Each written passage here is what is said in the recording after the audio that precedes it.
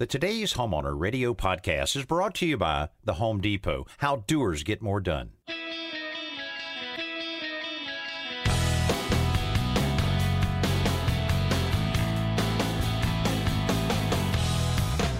Welcome to Today's Homeowner with Danny Lipford, your partner in home improvement. Everyone has questions about their home. We've got the answers, and we have a few laughs along the way. Informative, entertaining, and sometimes off the wall. Home improvement has never been this much fun.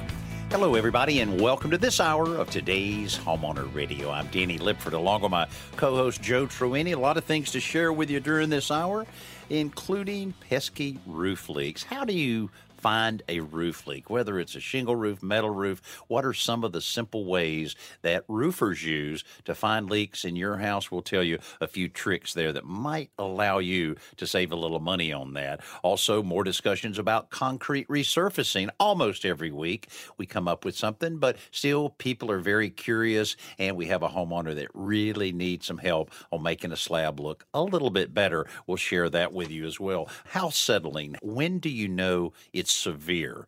You know, you see cracks and little settling here and there, but when is it severe? We'll talk about that. We've got a lot of emails we're going to get to. And of course, Joe, what about that simple solution? Give us a little tease what we can expect in just a little bit. Well, talking about concrete, I've got a quick tip on how to drill holes in concrete. A lot easier than the technique you might be using right now. Boy, I'll tell you, that can be so frustrating.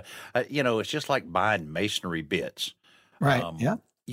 I don't buy a bit. I buy bits because You're going to burn them up. You're going to burn the thing up right away. And you're going to drill into the very innocent-looking concrete, and just below the surface is a rock.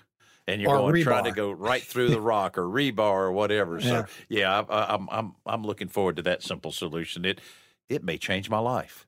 Oh, it may make me a better that's person. why I'm here. That's why I'm here. Trying to change your life. Yeah, well, we want to help you with anything that you're dealing with around your house, and we do that each and every week here on Today's Homeowner Radio. So what you need to do is think of a problem, think of something you need an opinion on, or a solution to, and send us an email at todayshomeowner.com/ask, or you can pick up the phone and call the Today's Homeowner hotline, 800-946-4420. Got some fantastic calls on the hotline this week. Matter of fact, we're going to tackle a few of those right now. I have a deck at the New Jersey shore right near the water, and we have stainless steel nails which were put down, and they became rusty. Is there anything I can do to clear up the rust? Joe, do you think they were really stainless steel screws, or do you think maybe they were coated? I don't know a lot about screws, but I assume there's solid stainless steel, and then I assume there may be some kind of coated stainless steel possibly. Yeah. Well, he's saying stainless steel nails, which are even more unusual. This must be a relatively old deck if they're not stainless steel. But the thing is, stainless steel, there are different grades of stainless steel. That's right. It's like there are different grades of pretty much every other material. So there's, and stainless steel is expensive, by the way, especially if you get the really good grade. So if these are nails as opposed to screws, but I guess it doesn't matter, so these nails are already down, and I'm assuming they're set. There's really not much you could do. If it was a piece of stainless steel that was exposed, you could sand it and put, get the rust off. But these, I'm almost sure these are set below the surface, Danny. So what are you supposed to do? I don't think there's anything you do. You don't want this rust staining the deck, which is probably what's happening. So the only thing I could suggest is dry out, like as long as it's good and dry where the nail head is below the surface, is, you can fill it with, I'm not even sure what you'd use. It wouldn't be Bondo, maybe some clear silicone or something, just kind of seal it to keep the water out. I mean, I'm not sure what else you could do. Yeah. I mean, if it's below the surface and you have a little bit of room for some putty, you could use some type of putty that would match the color of the wood, whether it's painted or not. If it's to where you can get, say, I mean, this would take forever, but if you had a little Dremel tool that you could actually grind the rust off the top of it, clean it, and then actually spray it with a sealer. And, I don't know how many times I've taken a paper plate and put a small hole in it and put it over a screw like that and just spray a little urethane on top of it. I mean, it's all about cosmetics. As long as the nails are not turning loose, then you don't have a safety hazard. But it's just a way of getting rid of that. And of course, some of the rust away and some of the things like that Sure. can be used, but that'll only temporarily do it. You still may need to use that to get rid of it, clean it, and then spray something that will seal it and keep the moisture from coming through that. But this time of the year, a lot of people are thinking about those decks and how you can Sure. improve them. So hopefully we helped our friend with his deck on the New Jersey shore. Let's go to another call on the Today's Homeowner Hotline. I have my front flower bed. I want to put it in with stone, and I was wondering, should I put mulch or a material blocker under it first before I put the stone on it to help keep the weeds out, or just put the stone in and then spray it every year if I get weeds? Well, you might have to do both because the landscape fabric that you're speaking of would be strongly recommended to grade the ground as it is now, remove any kind of vegetation that you can possibly get rid of, pull it out, roots and all, and throw it away, and put the fabric down as flat as you can, put the stones on top of it, and that's your best chance on weed control. Then, adding all of the stone as thick as you can in there that'll kind of choke out any weed growth. However, you're going to have some weeds that they're pretty tenacious, so you're going to have some that'll sneak through there, and then you can use a lot of different ways. We've recommended using just pure boiling water. Get that tea kettle going and pour it directly on those weeds. But Joe, I remember when you mentioned about the Epsom salts that time. Boy, we had a zillion phone calls, very interested listeners about using that kind of homespun formula. Yeah, absolutely. Epsom salt, most people think of it as, a medicinal aid, soak in a bath. But if you read the label or go online and check uses for Epsom salt in your garden, you will see lists and lists of it. And there's lots of ways to use it and absolutely kill weeds. But yeah, I think you have to put down landscape fabric, something underneath there. If weeds grow through that, then not through it, but on top of it. I mean, that may happen. But this is our only opportunity to do that, right? You want to spread stone out and That's then right. realize, I should have done something. Exactly right. But you take care of those precautions and you'll be ahead of the weed problem. Let's grab one more call from the Today's Homeowner Hotline. Got a question. We're having a lot of air conditioning hot spots on our second level. Wanting to know what you think about duct booster fans and what you would recommend for one. Thank you. Well, I have used those before in unique situations. Primarily, it's been situations where the run of the duct is fairly long. Let's say you're trying to tap into your existing air conditioned heating system and running it out to an enclosed garage or some other bedroom or something that's further away. But, you really need to get an air conditioning pro in there. And I would interview them. Not everybody's the same on that. Have you worked at balancing existing residential air conditioning systems? Because a lot of times in a situation like this, you may simply be getting more air than you need in one area of your home, maybe downstairs, and you need to divert more of it to the upstairs. A little bit of balancing like that and some manual dampers within your existing ductwork many times will boost areas when you need it. But what I would do is make sure you took some really good notes for that air conditioning contractor to say, okay, this room I have problems with. This one, we're good. You really need to almost write that down for them because, you're used to the problems, but when they walk in, they've never been there before. It's a strange house, and the more you can tell them about the behavior of it, the more they're able to recommend something. And then it may be that the booster fan is needed, but there's a lot of other cheaper, more effective ways than doing that. And we hear that a lot, Joe, in these situations where people have one air conditioning system, but they have a two-story house. That's not very common anymore. Normally, you've got one system for each level of living. Yeah, that's right. Or someone has remodeled the house, added on to it, and they didn't upgrade the air conditioning system, which was designed for a smaller house. And they do have those duct booster fans are effective. They're in line. They put them in the duct themselves. There are also more affordable ones that actually fit into the register right in the room. Now, that's right. They're only about $80 and they'll blow the air. But obviously, if the air isn't reaching that, and by the time it reaches it, it's warm, then I'm not sure how effective these are. But that's another option. So I would ask for both the inline duct ones and the register ones, the ones that fit into the registers. Yeah, there's several different options there, and hopefully the pro can come out and kind of balance that system. It'll be a real simple solution to that whole problem, so that everybody can stay nice and cool this summer. Hey, you're listening to today's Homeowner Radio. When we come back, we're going to give you a few tips on how to find a roof leak. You're listening to today's Homeowner Radio.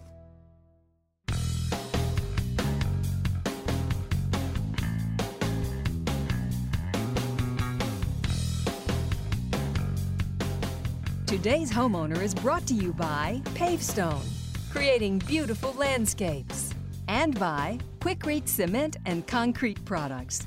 It's what America's made of. And welcome back to today's Homeowner Radio Show that's heard coast to coast on some amazing stations like this one in Rome, New York. WKAL AM 1450. Hello to everybody here in and around New York. Get some wonderful calls throughout the state there, and we want to help you with any challenge that you might be having. You know what to do. Pick up the phone, 800-946-4420, or send us an email anytime at todayshomeowner.com/ask. Right now, we're going to go back to the hotline and pick up another call we got this week. Hey, I was trying to figure out the best way to find and stop a roof leak in a metal roof. Well, he's right. The most difficult part is going to be finding it, not stopping it, I suspect. Well, that's true. You think about it. I remember a roofer I used to talk to a long time ago, and he says, well, the way I find a roof leak is I try to think like a raindrop. Oh, okay. So he would just drop himself on the roof, roll down the roof. and roll down and find a place to hide. I guess the truth to that is you do need to think about what happens when it rains very hard, because rain doesn't necessarily just drop straight down. It can get a little horizontal sometimes. It can get a little assistance from the wind that'll blow it into places that you wouldn't ordinarily think the rain goes. So one way that I have found many, many leaks is to, now this is all assuming that the leak is showing up somewhere in the house and that you have access to it through the attic space. So if you're able to get up in the attic, of course, this time of the year, you'd sure want to do it early in the morning. A nice, bright flashlight. You want the best flashlight you can. You want to take your time. You don't want that foot to slip off that ceiling joist and go right through the drywall ceiling. So you want to take it easy on that. And might even be worthwhile slip in the earbuds to someone out with the same on the outside so that you can talk on your phones while the water is being sprayed on the roof. Then you take, a ladder or some way to access the roof, and you get in, near the problem area, and then you don't spray it all at one time. You start down low and spray it and try to make it leak. Okay, then the person inside says, move it up. So you move up a couple feet and you spray it for a little bit. And you try to make it leak and try to isolate exactly where the roof leak's coming in. Then you keep moving up, and then you look at sidewall flashing, places that are prone to leak, roof jacks, any kind of exhaust fan, ductwork, cap, anything along those lines, ridge venting, different areas, and you just spray and just real diligently and patiently spray that while the person inside with the bright light is looking everywhere they possibly can for the leak. It's so often the leak will just suddenly appear and you realize, oh, okay, well, that's hidden by this overlap, but it's still a hole. And then you can find exactly what you need to do, let it dry, and then address it with the proper roof sealant. But and essentially that's the same, Joe, whether you've got a metal roof or whether you have a shingle roof, is just to try to isolate exactly where it is, and then you can find out exactly what you need to do to repair it. Yeah, in this case, we don't know if it's a metal roof with exposed fasteners or hidden fasteners. More and more roofs are hidden, but with the exposed fasteners, there are lots of screw heads that are exposed to the weather, and it might be something as simple as that. But the other thing is, you'll discover, as I did the first time I found a roof leak, is the leak not only isn't it always, it's almost never directly above where you see the damage. So if you have let's say a water stain on a ceiling in a bedroom, chances of it leaking directly above that stain is pretty rare. Usually it's higher up and the water drips through, it hits a rafter maybe, and it runs down the rafter till it eventually drips down. So that's the other thing that can be a little tricky is sometimes people will see the stain, they'll look right above and they'll check that and they'll spray it with water and they'll realize there's no leak there and they can't figure it out. Well, That's because the leak is higher up on the roof. So don't think that the hole or whatever the leak is directly above where the stain is. And also chimney flashing, that's another good place to check. Mm-hmm. That would be just too easy. If leak here, look up. Oh, there's a hole in the thing. Even though that did happen about a year ago in one of our tool rooms at our studio, right. All of a sudden there was water there.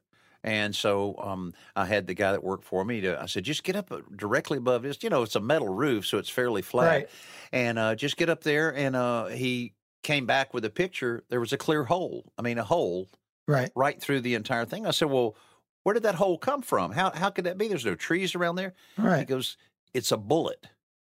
So someone shot a hole through your roof? Actual bullet. Well, you hear about people more. I don't understand it, but 4th of July, you've got New Year's Eve, and I don't have any fireworks, but hey, I've got a gun. I'll just go shoot a gun in the air. I don't Where understand do they think the bullet goes? To the moon or something? It goes straight up and straight down, and apparently that happened.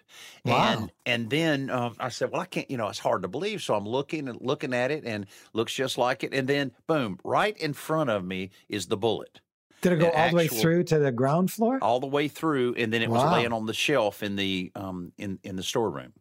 Wow. And so crushed, I don't know, 38 9mm. I don't know what it was, but it made a nice clean hole right through that roof. And then so hopefully you don't experience that. That is actually the second time I have found a bullet in a roof like that, and just kind of weird. Do you have armed squirrels in Mobile, Alabama? I don't know. You have like little squirrel gangs running around with firearms. Weird. I don't understand. And bullets are expensive, so don't go shoot them in the air like that. So anyway, hey, let's go right to the email here. I have one from Bert in North Carolina. It says, my wife wants to make our patio into a fancy outdoor living space with new furniture and an outdoor kitchen. Now, we have enough space, but the concrete itself looks terrible. It's full of little divots and rough places where you can actually see the rocks from the concrete mix. Do we need to just bust it all up and start all over, or can we cover it with something? Well, this is something, Bert, we have dealt with a lot. It's a pretty common problem. And, even though concrete pretty much is a very durable material, over time, once you deal with traffic, weather, chemicals, the surface can lose its luster. But you don't need to bust it all up, because the folks at Quikrete have made a product that we've talked about a lot called Recap. And it's designed to solve your problem that you have exactly. So it can be applied as thin as a 1/16 of an inch or as thick as a 1/2 inch. So you not only can really improve the look of the slab, but you can fill in any divot. If you have any water drainage issues, you can correct that at the same time. And so, you just simply spread it out over the whole entire patio with a squeegee, and it fills in the divots. Now, as it's drying, you can make it a really good slip-resistant surface by just gently pulling a push broom across the surface, and it'll create what we call a broom finish that you won't slip down. And once it's dry, your patio will look like a brand new slab with consistent color and texture. I've used it a lot. It works really good, and you can find out more by going to Quikrete.com. Another one here we have from, let's see, this is from Jim in Arkansas. I bought a new water softener for my home, and I didn't realize until I went to install it that it was 5 inches taller than the previous one. What can I do to lengthen the in and out hose that's going into the water softener? There isn't enough PEX there now to make the connection. Boy, that's aggravating when you have something like that. But to extend PEX tubing, you really have to have those crimpers, and a lot of times I'm not sure any homeowners that I know that actually have the tools for PEX. So it might be worthwhile to have a plumber to come by, have everything ready to go, and then he can swing by for just a simple service call to extend those PEX piping and do it the right way to where you make sure you don't have any leaks whatsoever. Yeah, that'd probably be the way to go. They do make these brass barbed couplings, but you're only adding, what did you say, 5 inches. So I think they're better off, instead of dealing with any kind of coupling at all, is just replace the entire length. They're only, there's only be 2 of them. It's only 5 inches longer. There's no way to really jack up the water heater. I'm not sure I'd recommend that if it's sitting comfortably on the surface there. I think it's time to call in someone and just replace how long would he be there? Half an hour, at the most. Hey, when we come back, if you've sent us an email during this past week, we're probably going to answer the questions that you have. You're listening to today's Homeowner Radio. Don't go anywhere. We'll be right back.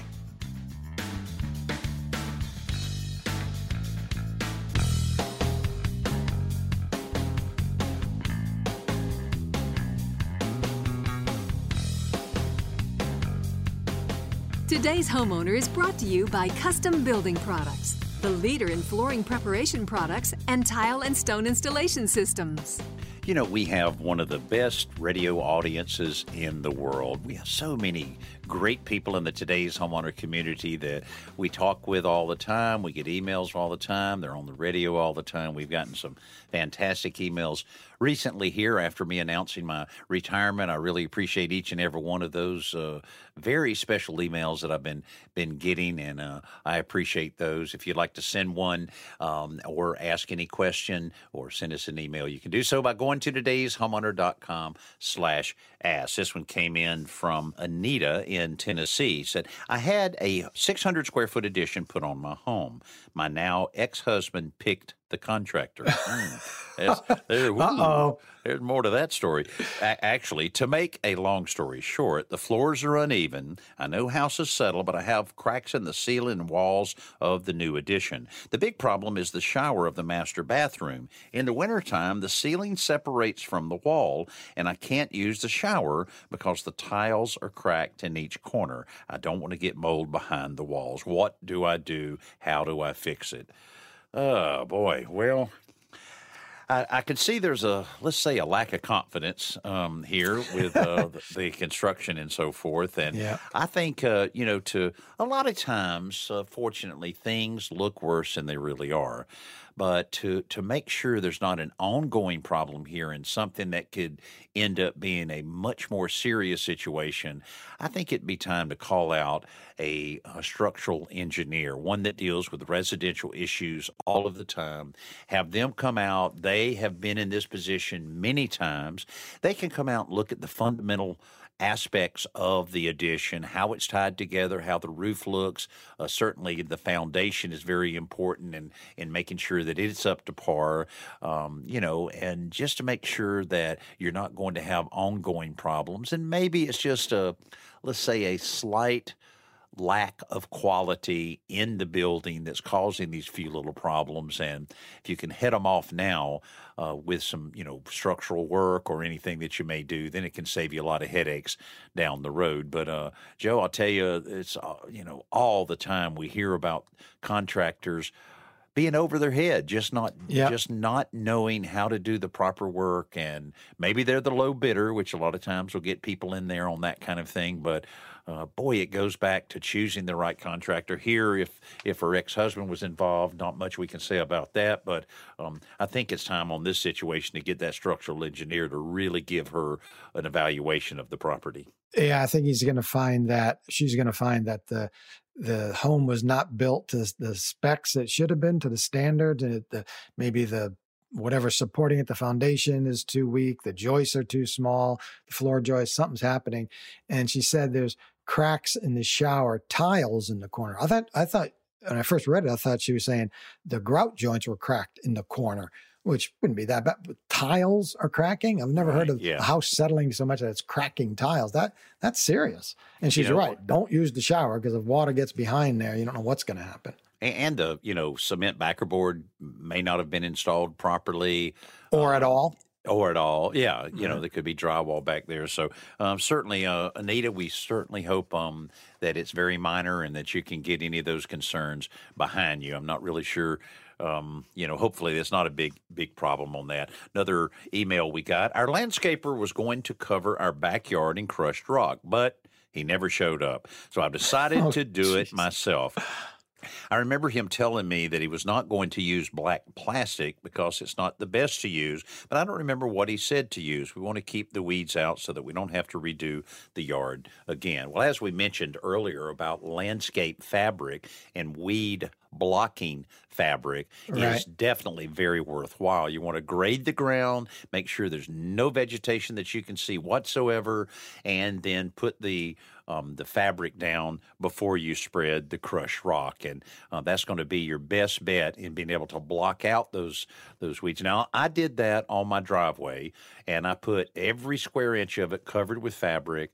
I covered it up, and it really worked well for a couple years. Then something happened with a few weeds here and a few weeds there. Now it's turned into a pretty good battle with having to put weed killer on it. So take your time when you're spreading that. Make sure you cover it. If you overlap it a little bit, not a problem. That's a good thing. And then hopefully you won't have any of those problems again on that. Yeah, I just want to mention one thing that she might want to upgrade to a thicker landscape fabric. The regular landscape fabric is fine for garden beds, but what they recommend for under stone is considering moving up to a heavy duty. It's called DOT approved landscape fabric, which of course is Department of Transportation. It's the kind that road crews use and industrial farmers will use.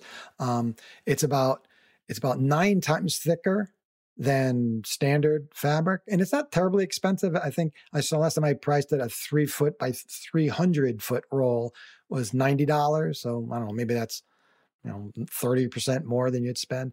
But in any case, if you're going to put down crushed stone, especially crushed stone as opposed to like pea gravel, that's at least round, homeowners might want to consider stepping up. There's a company called Sandbaggy. It's one word, Sandbaggy. I know that's one company that makes a DOT-approved landscape fabric.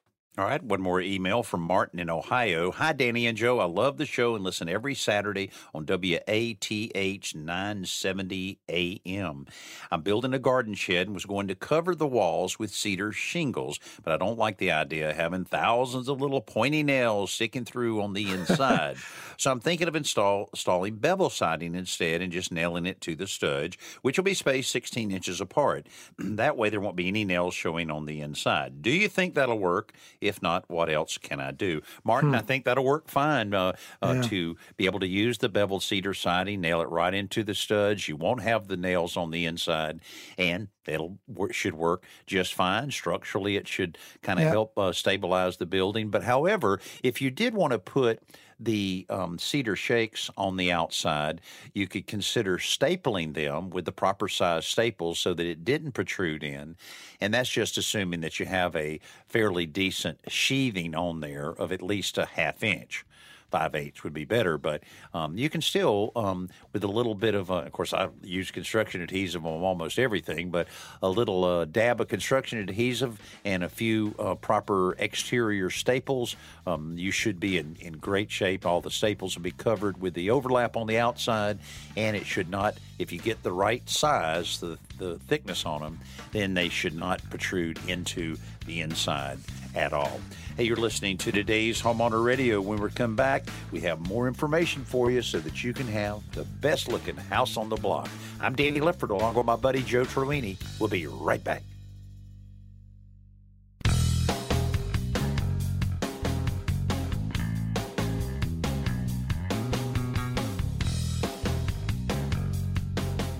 Today's Homeowner is brought to you by Deitch Coatings. Easily roll on your new stone countertop, garage floor, and more in just a weekend with Deitch. And welcome back to the show. Danny Lipford here, along with my buddy Joe Truini. We've gotten a lot of great calls on the hotline. We would encourage you to call us anytime. It's available to you 24 hours a day, 7 days a week, and that number is 800-946-4420. Let's go back to the hotline and grab another call. I heard a while back, Joe, talking about how to get rid of mold. Well, I don't have any moles, but I do got a problem with armadillos, and I was wondering if you had any recommendations for how to get rid of those. Well, you think about how widespread are armadillos. I associate them, of course, with Texas, Texas and Arizona, I guess. Yeah, that kind of thing, that kind of climate. But here in Alabama, I don't know how long they've been around, but they're everywhere. I mean, you see them very regular just when you least expect it, and they root around in the yard a lot and so forth. So I assume they're looking for insects or something like that. But I don't believe we've ever had an armadillo invasion call here here. So, so Joe, what do you think on this? I mean, I know you're a pro at a lot of things, and I assume that you're pretty savvy about armadillo extraction. Yeah, we don't have a lot of armadillos here in Connecticut. I met a guy once who looked like an armadillo, but he wasn't bothering anybody, so I released him to the wild. He's out wandering. No, but I think I remember we had this question once before, a long time ago when I first joined the radio, and I remember this unusual product that works. But first of all, people often think that if you use an herbicide to kill the grubs in your lawn, which is a good way to get rid of moles, because moles just eat the grubs, then you'll get rid of the armadillo.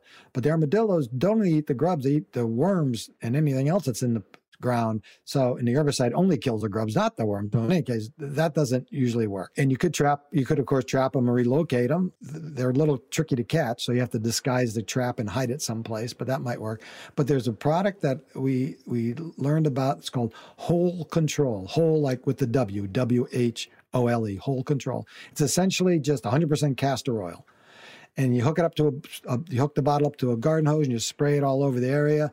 I think 1 quart covers about 4,000 to 5,000 square feet. It's effective for up to 2 or 3 months, depending on how much rain you get. And what happens is the armadillos are rooting around eating, and they eat some of the castor oil, and it causes their digestive system to do like flip-flops, and they get sick to their stomach, and they'll move on. It doesn't harm them at all, but they get stomach sick, and they'll move off your property. So that's probably the most effective way to get rid of armadillos. Certainly you don't want to be shooting them or trying to, harm them in any way. You don't use poison because you don't know who else is going to get to the poison. And don't kick them. They're pretty solid. Yeah. You don't want to kick them. Danny had a story about that. Didn't go so well. Fortunately, armadillo is fine. So try that Whole Control. All right, back to the email stack here. Hope that certainly helped on that caller to get rid of those pesky things. But you can send us an email if you'd like. Today'sHomeowner.com/ask. That's what Andrew in Pittsburgh, PA did. Hi, Danny. We recently had our master bathroom completely remodeled. We replaced the old single sink vanity with a new 5-foot-long double sink vanity. However, we immediately notice that when we turn off the water at the sinks, there's a gurgling sound as the water drains out. At first, I thought one of the sink drains might be clogged, but we heard the gurgling sound from each sink. What causes the sound, and how can we stop it? We've heard this before, Danny. Yeah, I would guess they are kind of starved for air. That's exactly right. That the venting is not right there, and maybe it was sufficient for the one sink, but then just introducing that extra outlet in there may be causing a problem. And so it's kind of hard for a homeowner to install a vent because it's kind of tricky to understand how you can install a vent that will introduce air into the drain line without causing a leak. But, I know they have the island vents, we call them. There's another name for it, but we traditionally use it in kitchen islands that have sinks there where you can't have a vent going straight up with an open floor plan. So you have the little island vent there. But what else would you recommend to Andrew to try to correct this gurgling problem? Yeah, that's exactly right, Dan. It's called the AAV fixture or fitting. It stands for air admittance vent. Valve, air admittance valve, AAV. If you go to any plumbing supply store, they'll have it for you. And the nice thing is you just install it, cut it into the pipe in the vanity. It's underneath the top of the vanity itself, so right inside that cabinet. You don't have to open up the wall or anything like that. And if you're not sure how to do that, you can call a plumber. It wouldn't take him more than, if it took him a half an hour, he's stretching out the job. So I think the AAV would be the way to go to solve that problem, because I'm sure it's a venting problem. Yeah, there's always issues like that sometimes you do a little remodeling project that causes other issues like that, but this one should be a real simple one for you to solve. Hey, coming up, it's Simple Solution time. Don't go anywhere. We'll be right back.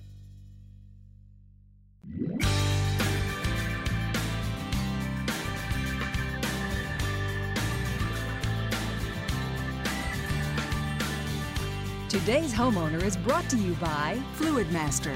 Find out more at shop.fluidmaster.com. And welcome back to the show, where it's time for our Simple Solution segment, brought to you by my buddy Joe Truini. Joe, what do you have this week? All right, Danny, when drilling large diameter holes in concrete or brick or stone, any masonry material like that, and large holes, I'm talking about like maybe half-inch and larger, you can save a lot of time, make it a lot easier by starting with a small bit, like maybe an 1/8-inch diameter or 1/4-inch diameter bit. And of course, we're talking about a carbide tip masonry bit. Don't try using anything else because you'll ruin the bit.